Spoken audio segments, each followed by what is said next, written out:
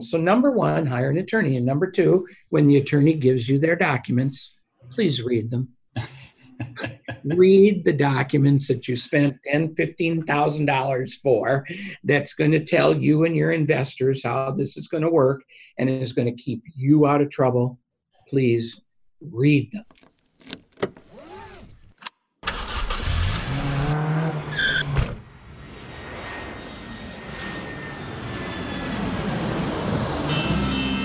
Welcome to Investing in the US, an Aussie's Guide to US Real Estate, a podcast for international investors and real estate entrepreneurs looking to break into the US market.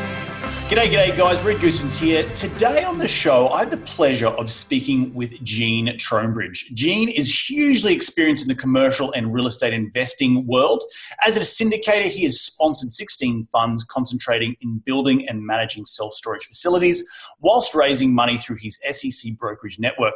He has been a senior instructor for CCIM courses for over 40 years, teaching courses primarily concentrating on investment analysis and decision-making. He is the managing partner of Trowbridge Sidoti LLP, a law firm concentrating on syndication and crowdfunding. He and his law partner represent over 325 clients, and he have authored security documents for over $1.5 billion worth of equity raised since 2014 in a variety of asset classes with an emphasis on real estate investing. An incredible guy, huge amount of knowledge and experience. We're going to find out a lot more about what he does and what makes him tick. But enough out of me. Let's get him out here.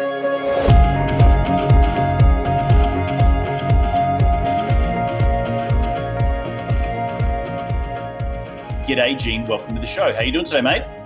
I'm doing fine today, Reed. Thank you. Gene, I always like to ask my guests before we dive into the nuts and bolts of what you do and what you're good at, to rewind the clock, take me all the way back to when you've made your first ever dollar as an entrepreneur, and then we'll get through your story and how you've got into real estate investing after that. Okay.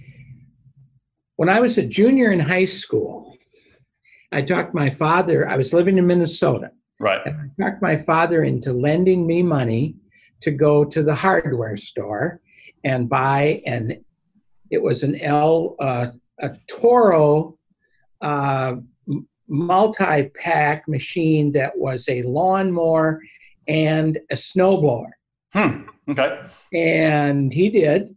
And I bought it, and the Power Pack operated both of the equipments depending upon the time of the year.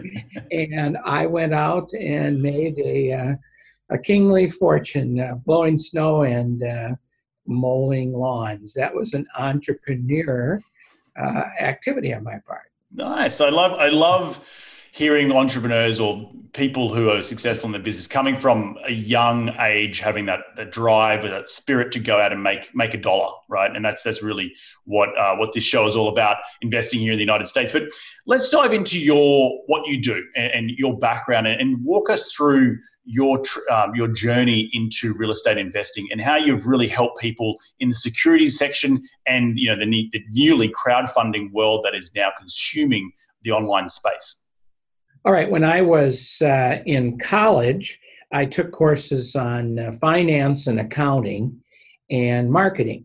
And when I got out of college, I wanted to be a salesman. I really wanted to be a salesman. But back then, if you weren't an engineer, you couldn't really sell anything big. You couldn't sell airplanes or computers. So I started selling houses.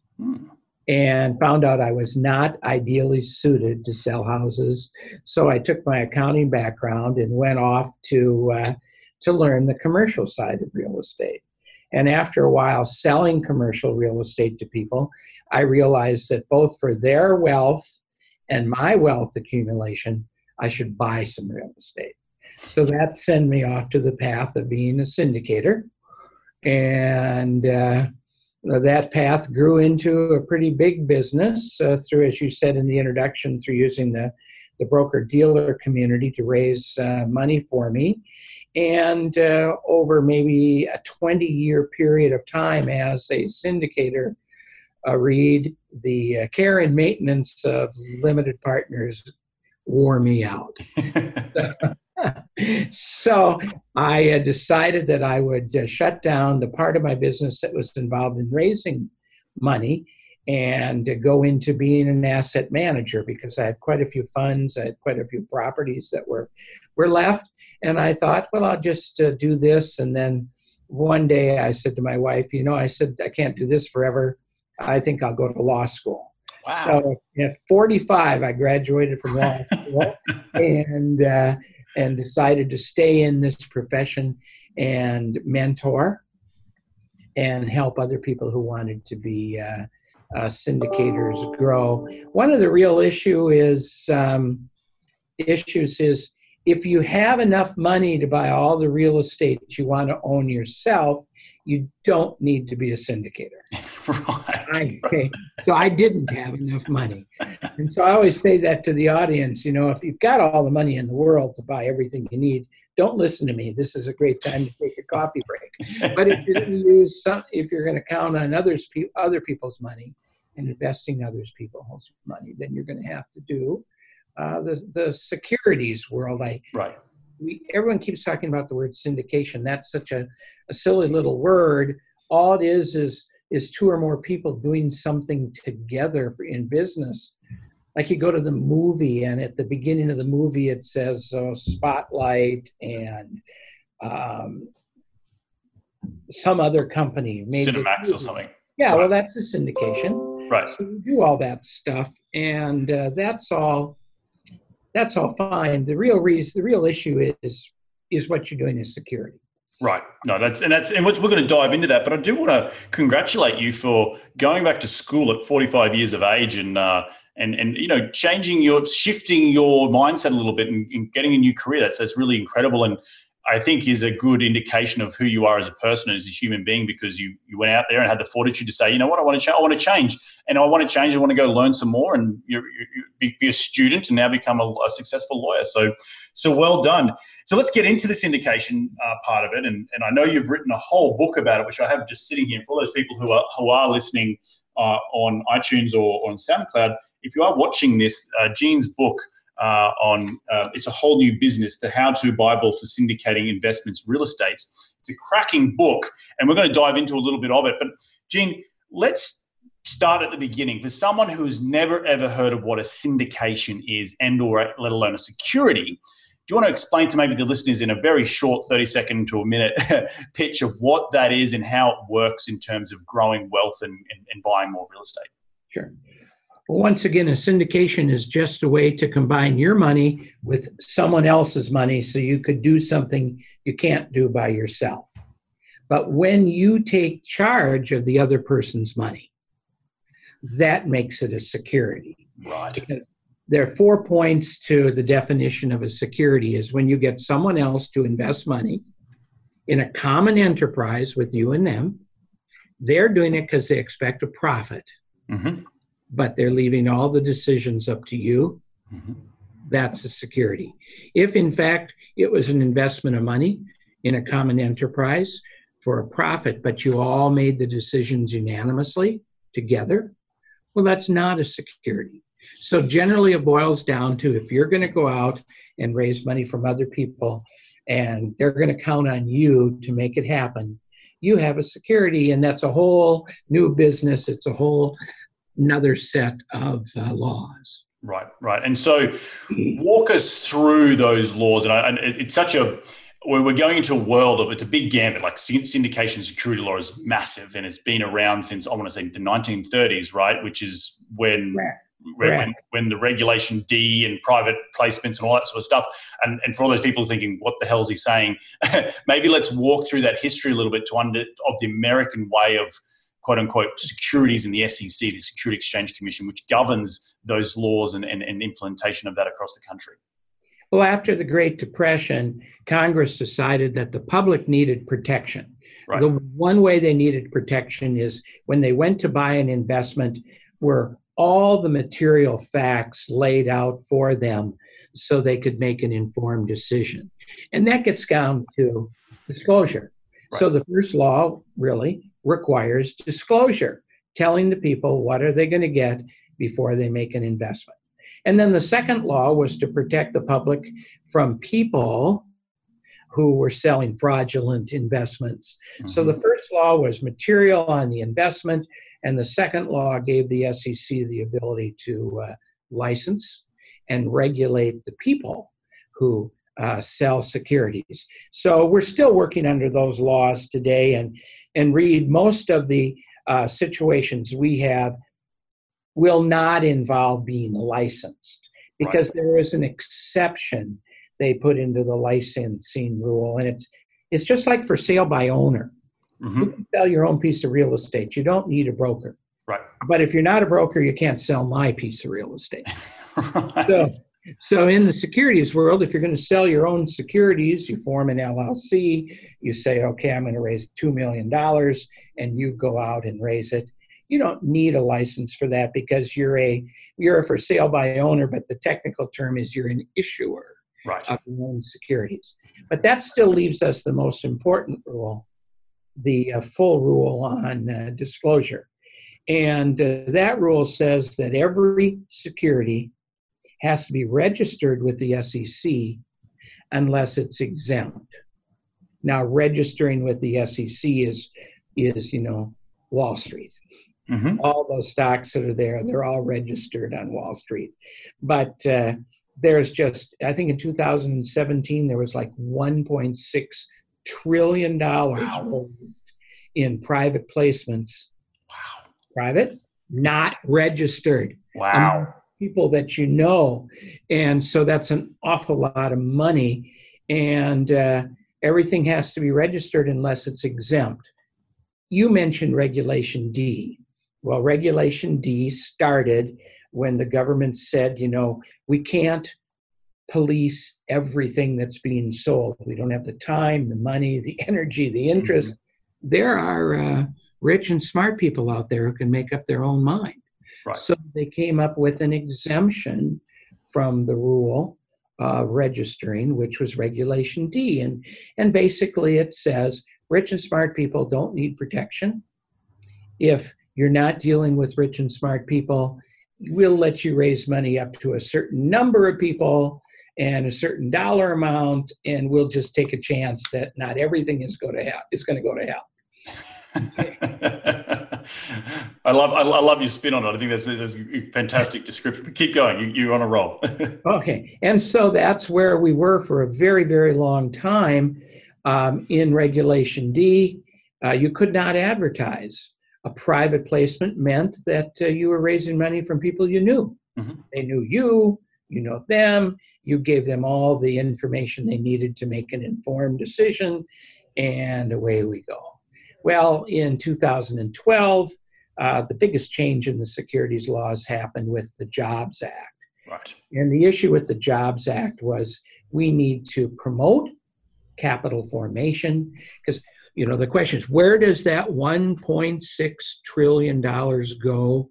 Small business. Mm-hmm, mm-hmm. And small businesses, businesses that employ less than 500 people, are the backbone of this economy. So if we can promote capital formation, we can promote more small businesses formation, growth, and more employment.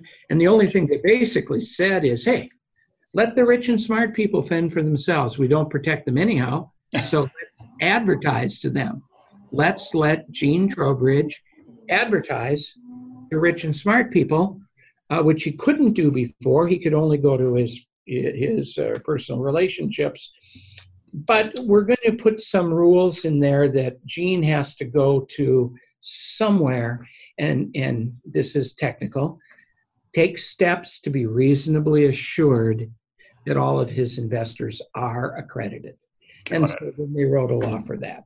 So now we have the old rule: you can raise as much money as you want from as many accredited investors as you want, and 35 sophisticated investors, but don't advertise. Mm-hmm. Or advertise, raise as much as you want from as many accredited investors as you can get, and advertise, but don't be fraudulent. Right. We don't care what you say as long as you're not lying. You still have the rule of disclosing all the material facts. Right. And just for those listeners out there who you've just summarized two rules, 506B for Bravo and 506C for Charlie. And pretty technical there, Reed. Pretty technical. But I love that you explain it so well, because that is the evolution of this rules is there's a lot of people who want to become syndicators, and they I'm going to go out and buy all this real estate and I'm going to raise all this money and it's fantastic and I'm going to so easy to do.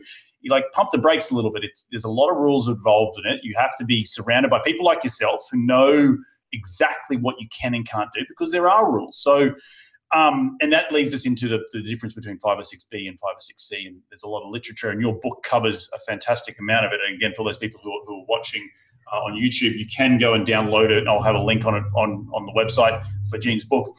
But Gene, with all those rules, and for so many people who do want to become syndicators and have this aspiring aspiration to go out and create a lot of money, what is the biggest advice that you can give for them to make sure that they're not doing anything stupid or not doing anything fraudulent? Well, one advice would be to hire an attorney. To hire an attorney. I'm not saying this self-serving, right. But if you don't have an attorney who practices in the area of syndication, securities laws, how do you know you're doing it right? You can imagine since 1933 that the rules are pretty complicated, and it's going to take someone who studies this. When I went to law school, this was the only thing I was going to do. I can't help anyone with a divorce or a DUI or anything like this, because I don't know those rules. Mm-hmm. But I know these rules. So number one, hire an attorney. And number two, when the attorney gives you their documents, please read them. Read the documents that you spent $10,000, $15,000 for. That's going to tell you and your investors how this is going to work and is going to keep you out of trouble. Please read them. Okay. How about that? Yeah, that's fantastic advice. Please read them. And in terms of those documentations, what is it that you're hiring the attorney to do in order to form the LLC and the partnership? Because, I want to go to my personal investor and say, hey, you want to invest some money in this deal? Here's the documents. What am I handing to them? Or what is the lawyer or the attorney producing for me as this syndicator? Well, here's how I would do it. If someone came to me, I would do what I call a deal structure interview. And I go through and I find out, what the heck are you doing? What's the deal? Tell me about the property. Tell me about all this. And then I will draft the disclosure document, which everyone calls the PPM, the private placement memorandum, the offering document. It tells the story. And then generally I send that to my clients first and say, do I have this right? Do I have the story right? And we come back, and I generally don't, but eventually I figure it out. And now that we have the story right, it's time for me to go out and go to the state and form an LLC. Everyone uses an LLC today. Form an LLC, draft the operating agreement, which really is the rules. How are we going to run this thing according to the story? Mm-hmm. That's what the operating agreement does.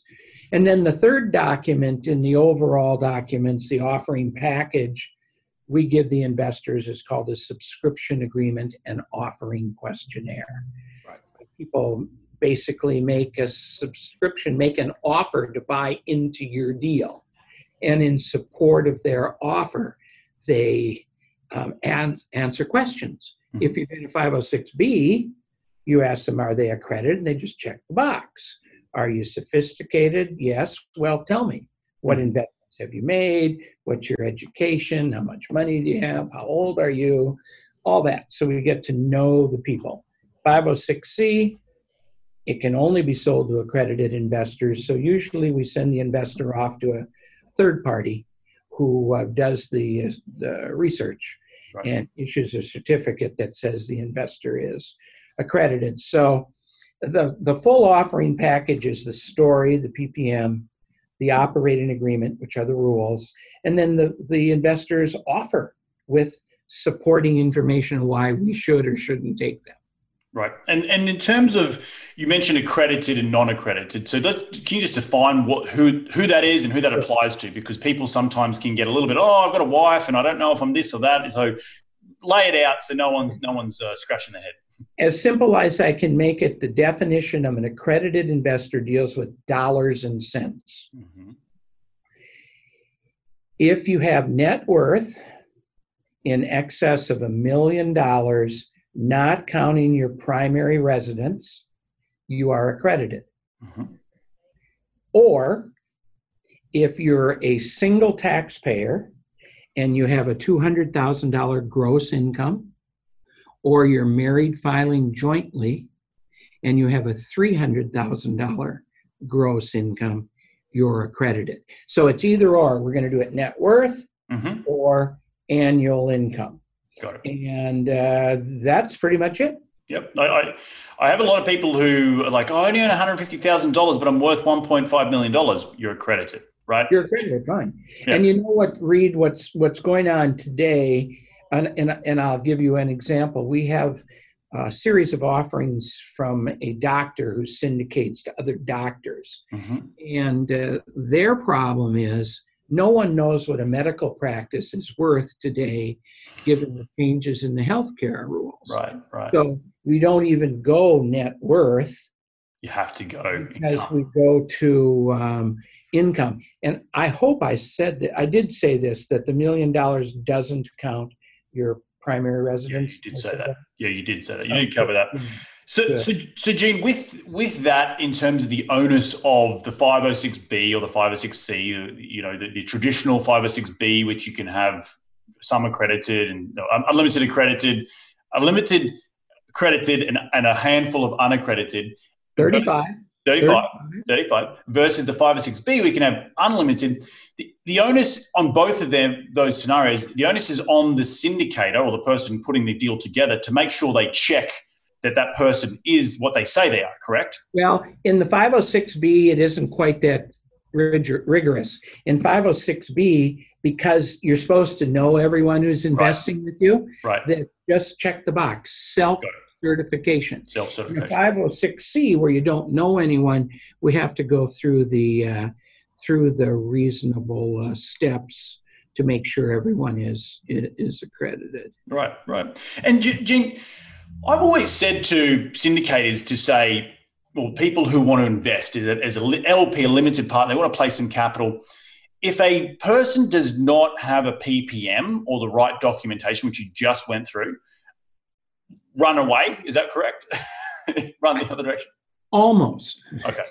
I would look at the operating agreement, which is the rules. And if the operating agreement says all the decisions have to be unanimous amongst all the members, it's not a security because it doesn't have that fourth prong. Mm-hmm. The results dependent on the sponsor. So that's what's called a member managed LLC. It's not a security. You don't need a PPM, but why would you invest in a piece of real estate if you didn't see pictures, maps, demographics, flow charts, pro formas? Why would you do that? Right. You know, so I would say if I was going to invest in a member managed LLC to buy a piece of real estate, I'd want the same package of information that I would get if I were going to buy it myself. Right. No, that makes complete sense. And it's good advice that people who are listening to this thinking, you know what, I want to get involved with the syndication, but I just don't know where to start. And I guess it's good learning steps to walk through the process in order for them to tick, for themselves to tick the box. Okay, so got to be a sponsor, I want to be, credible. I want to see their documentation. I want to see all the, the pictures and pro formas and rent rolls and all that sort of stuff in order to become confident that you're placing your money with someone who you've got to either, if it's 506B, you've got to know them, but a 506C, if you don't know them, but you're accredited, you want to be confident they know what they're bloody doing. Otherwise, you don't want to lose your money, right? Right. You asked me earlier what mistakes syndicators make, and I said not hire an attorney and not read your documents. What mistakes do investors make? Not reading the documents. It's the same deal. They just, it's a nice picture. It looks like I'm going to get a 42% ROI. I think I'll invest in this guy. Right. Well, I think being a sponsor myself, and doing this podcast and doing a lot of other talking like you do, because you're an educator as well, Gene.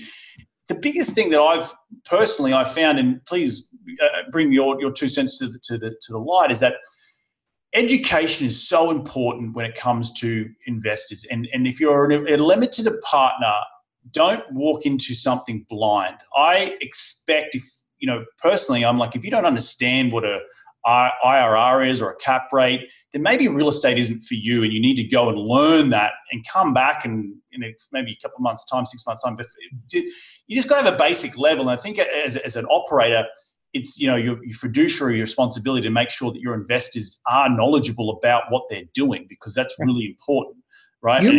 You might have found somewhere in the past that you tried to initially come out with an offering that maybe you tried to get a little cute with how the waterfall goes and throw some terms in there that not everyone knows. And you know what happens? No one's going to buy it. Right. Because they don't understand it. Right. It should be just simple and straightforward, and that'll give you success as a marketer and give you investors who are happy. Yep. So, Gene, with this whole, I've been in the United States for 7 years now. In the last half a dozen years, since 2012, just the amount of crowdfunding platforms that have come online. What are your thoughts on where the future is of, particularly in the real estate space, where crowdfunding is going, where raising capital from private investors? You said $1.5 trillion has been raised in private placements. What are your thoughts on where we're headed in the future? Let me give you some background, then I'll answer that question. Sure.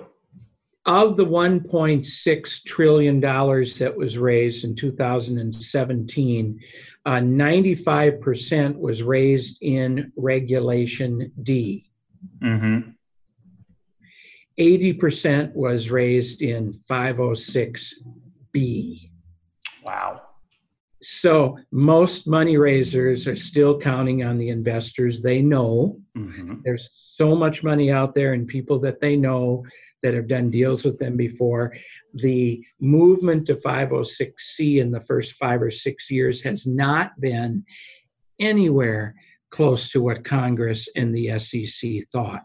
Right. Now, on the same, so that's background, but you're asking me where is it going? I think it's going more toward 506C. In fact, I heard an SEC commissioner in the last year say that he thought the largest crowdfunding platform of all would end up to be Facebook. Where will And if you do it right, you can put your offering on Facebook. All you have to do is, give them all the documents and make sure you have a third party who's going to verify that your investors are accredited, and that works. It's easier to use a crowdfunding platform. It's expensive. But for smaller deals, no one can afford that expense. So smaller deals will start coming, I think, on 506C. It's really not very difficult to write a 506C offering for a sponsor, and I think it works. We have probably very, very much the way the figures are, about 80% of our offerings are still 5 or 6B, and we've had people who started. My best history is someone raised $1.5 million in an offering in 2011, and last year they raised $150 million. Wow. And they're still doing 506Bs. Wow, that's a lot. That's a lot. No advertising, okay? Wow. So there are a lot of ways. There's a lot in that story, but sure. That's the way that goes. So I think the real estate market, you're going to have to judge for yourself where you think that's going. Yep. I've been in this business for a long time, and when there's blood on the street, there are buyers, right? Right. And when the market's good, there are buyers. From a lawyer's standpoint, I've been doing this now for 25 years. We've never had a down year. No matter what happens, people are still coming up with the money to buy real estate. Wow, that's incredible. And I understand why, this whole world of online, I can be connected with an Uber driver who can take me from point A to point B, and the whole idea of crowdfunding is I can invest in this person's real estate investment. It's always access for the common person to invest small amounts of money. But inherently as a sponsor, I feel like that, and sure, as you as a sponsor, real estate's very mano a mano. It's very, I want to touch and feel you as the person. I want to touch and feel, make sure that you're real. I don't think, my personal opinion is that, yes, there is a Facebook era coming, but large sums of money, if you can invest $100,000 or $200,000 into a deal, I'm not going to be trolling online and find some Google ad about some crowdfunding website to then invest money, that large sum of money. It just, to me, that seems unrealistic in terms of just the mano-a-mano relationship you have with sponsors and real estate in general. What are your thoughts on that? You're right, Reed. Most of the crowdfunding platforms are raising money in $25,000 to $50,000 limits. But the beauty of that is, if you talk to some of those people, and you should interview some of them for your show, they'll tell you that a typical client has $1 million to invest, and she comes home at night and kicks off her shoes and has a glass of port and goes online to see what's available and puts $50,000 in a deal. Yep. Three weeks later, she does it again, and by the end of the year, she's fully diversified in a portfolio of properties with no more than $50,000 in any one, and it's all being managed for them. That's a heck of a deal, I think. Right. No, it's a fantastic deal, but I guess for the average investor who doesn't have that win, like still $50,000 is a lot of money, right? Even to someone who only earns $300,000 a year or $200,000 a year, it's still a lot of money to place. So having, the quote unquote being accredited, I still think it's, my personal opinion, I would like to even meet my investors as well, but I think I want to know what, so it's a two-way street, right? Yeah. I want to get involved with, it takes two to tango. If you're going to invest in my deal, fantastic, but I need to get to know you as well, because the fact is you may be a pain in my ass, to be honest, and I don't want you investing in my deal. So is there any sort of advice out there for someone who is looking at investing in crowdfunding and or a actual syndicated through a sponsor to make sure that they're doing all the things right? And I know you said read the documentation, but it's very important for that education piece. And I really want to drive that home to the listeners, because if you're not educated, don't get involved. I guess that's what I'm saying. But Well, first of all, you have to have product knowledge. Don't get syndicated in an apartment building if you don't know how to analyze and run an apartment building. Okay, that's fine. And then I think you have to be educated, just like you said. Well, we met a couple weeks ago at some conference, and I was up there just for 45 minutes on the podium just to alert the people, the 300 or 400 people that were there, Reed, that this is a whole new business. If you're going to do this, it's not just real estate. In fact, my book was written for real estate people, but it's really not a real estate book. I only use the term NOI twice in the whole book. You do that, but I use 506B and 506C an awful lot. So it's a securities book. So I think you need to get educated. And I know that when I was syndicating, I came through some tough times in the economy. We actually even lost a couple properties in foreclosure because I knew my investors, because they knew me, and a lot of communications with the investors. There was nothing that we could do. They all had the ability to put more money up to save it, and they all chose not to. We worked as hard as we could without having to do that, and we lost a couple properties. Never got sued. Right. I just told them from day one. I told them what the problem was, not the day of the foreclosure. But from day one, and we worked all through it, and that's the way it went. Fantastic. So knowing them was good. Good stuff, Gene. Well, Gene, I want to also quickly talk a little bit about sometimes how the different structures you come across when you see different deals, particularly from the limited partnership point of view as an investor. I know every deal is different, and I think it's a bit of a cheeky way of answering the question, but typically what are you seeing from a structure, from an equity split, from return, preferred returns, all that sort of stuff? What are you seeing in your business? Every deal is different, Reed. No, we do a lot of offerings. We write a lot of offerings, and I would say the most common structure is a straight percentage split with subordinated position by the sponsor. And let's walk through that. Right. During operations, 80-20. Right. 80 for the investors, 20 for the sponsors, 70-30, something like that. Real easy to understand. And we're talking about the cash that's available to distribute, not the NOI. Just whatever the sponsor says they can send out, we're going to split it 80-20. Right. And then on refinance, the people should get the return of capital. And then on a sale, the people should get the return of capital. And then if there's anything less, maybe it's a little more aggressive. Maybe it's 70-30, all the way up to 50-50, depending upon if it's a repositioning. The sponsor does so much work that on the back end, when all the profits are finally made, you can maybe have a little larger split. To get a little more sophisticated than that, I see deals with preferred returns. Right.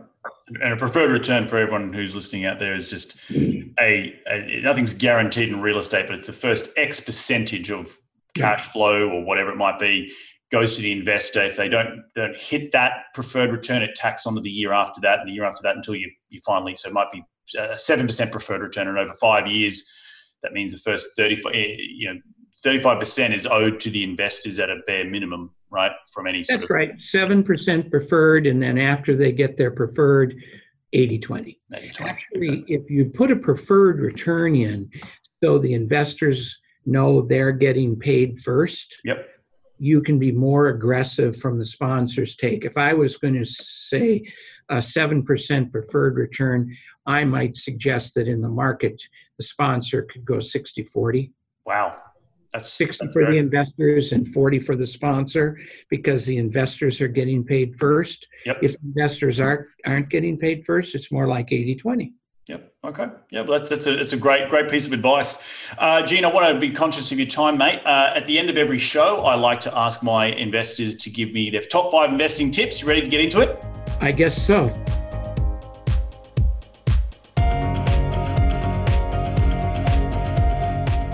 Mate, what is the daily habit that you keep on track towards your goals? You're going to find this is weird. I read a book many years ago, and it was called Free Agent Nation. And it was a book about all the people who left the corporate world and now are trying to make it on their own. And one of the things I learned is they all felt that there's no more vertical loyalty in the corporate world. Your loyalty is built on the teams, your horizontal loyalty on the teams that you work with. So I'm going to give you 2 things out of that book. I try to make myself work with teams whenever I can for projects. And the second thing I learned, you have to know how to start your day. I have the ability sometimes to work in my office at home. Great. But I can't just go downstairs and go to work. I go downstairs, I get dressed for what I need to do in the morning. I get in my car, I go up and I buy a cup of coffee and I buy a newspaper and I come back and I walk into my office and go to work. Wow. I have never figured out the end of the day leaving the office and saying I'm through working. It's too easy to go downstairs and have dinner with my wife and have her say, "Are you going back to work?" and say yes.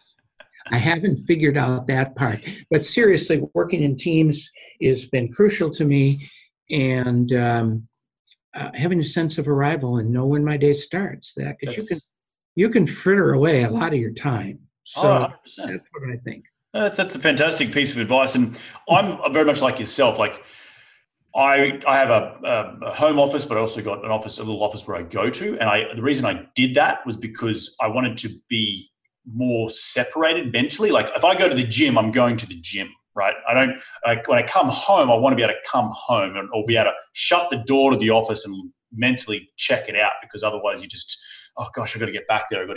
So for me, like yourself, I've got to set up those little barriers in order so I can either go to the office or go to a spot, a cafe where I'm going to do some work and be productive in order to get me in the mindset I want to get in, because otherwise. And I think clients, if you're going to see clients read, I think you better go to an office. Right, exactly. There are a lot of alternative ways that you can do that, but I think a client, especially, I mean, I'm a goddamn lawyer, I'm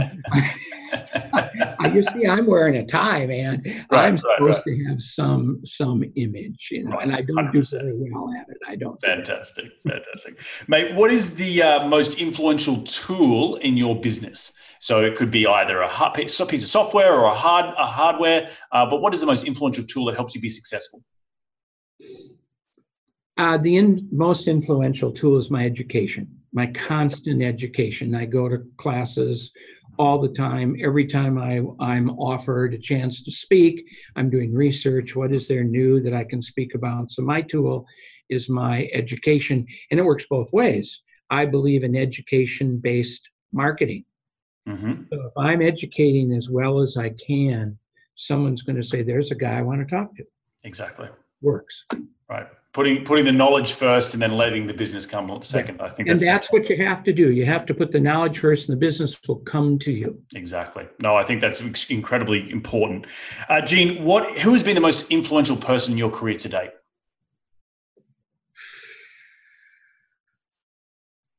Myself. I'm sorry. I'm just such a self-starter. I've never been a W-2 employee. I've always been a 1099 or a K-1 person, and I've always been the boss. The one thing I do the worst, and you're probably going to ask me about failure, the one thing I do the worst is selecting people to work for me. I'm a very poor judge of character. So I find myself alone quite a bit. I suppose there are some people who have motivated me, but gosh darn, you just got to do it, Well, mate, back yourself. Love it. I love the fact that you got the confidence to back yourself. And, just your story of going back to school at 45. Not everyone would do that, right? Not everyone would say, you know what, I'm going to go do this and back myself. That takes a lot of backbone. So well done.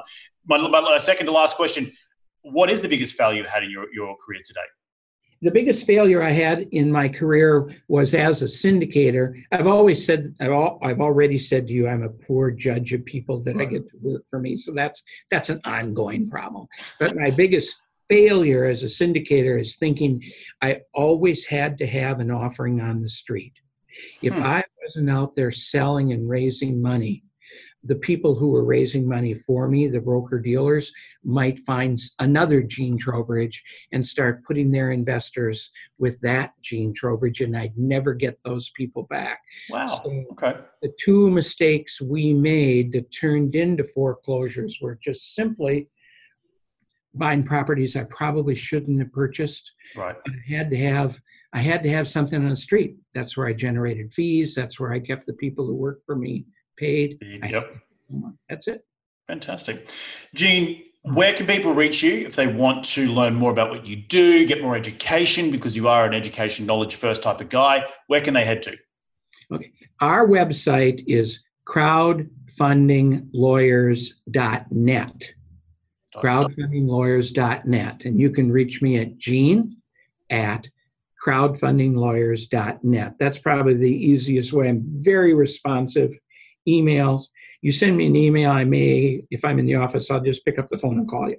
I treat it like a telephone. Right. Fantastic. Well, Gene, thank you so much for dropping by. I just want to quickly summarize some of the great takeaway things that we've learned on today's show. I think the big one is from taking away from you are a self-starter. So I think that's really important. As all entrepreneurs investing here in the United States, back yourself and going back to university at 45 years of age is a huge leap of faith, and you did it and you've done it successfully. But also, the knowledge is first power. Making sure you're educated on the process, and the way you get educated is listening to this podcast. And also remember, for all those listening out there, reading your book, which is extremely knowledgeable about the business of syndication, particularly in real estate.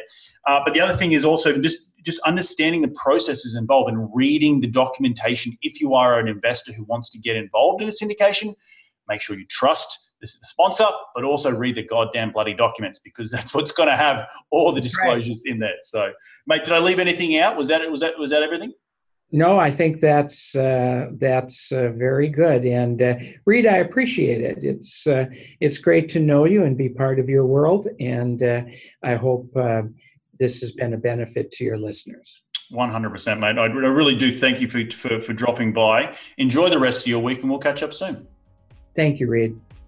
Well, there you have it, guys. Another cracking episode jam-packed with some incredible actionable advice and takeaway tips from Gene. Remember, his book is online and it will be all up on the show notes on my website at reedgoosens.com. Remember to click on the podcast tab and reach out to Gene if you have any questions relating to syndication. Guys, thank you so much for dropping by and enjoying the show that what we produce here today. We are all about sharing the knowledge and increasing your financial IQ. We're going to do this all again next week, so take care, be safe, and remember, happy investing.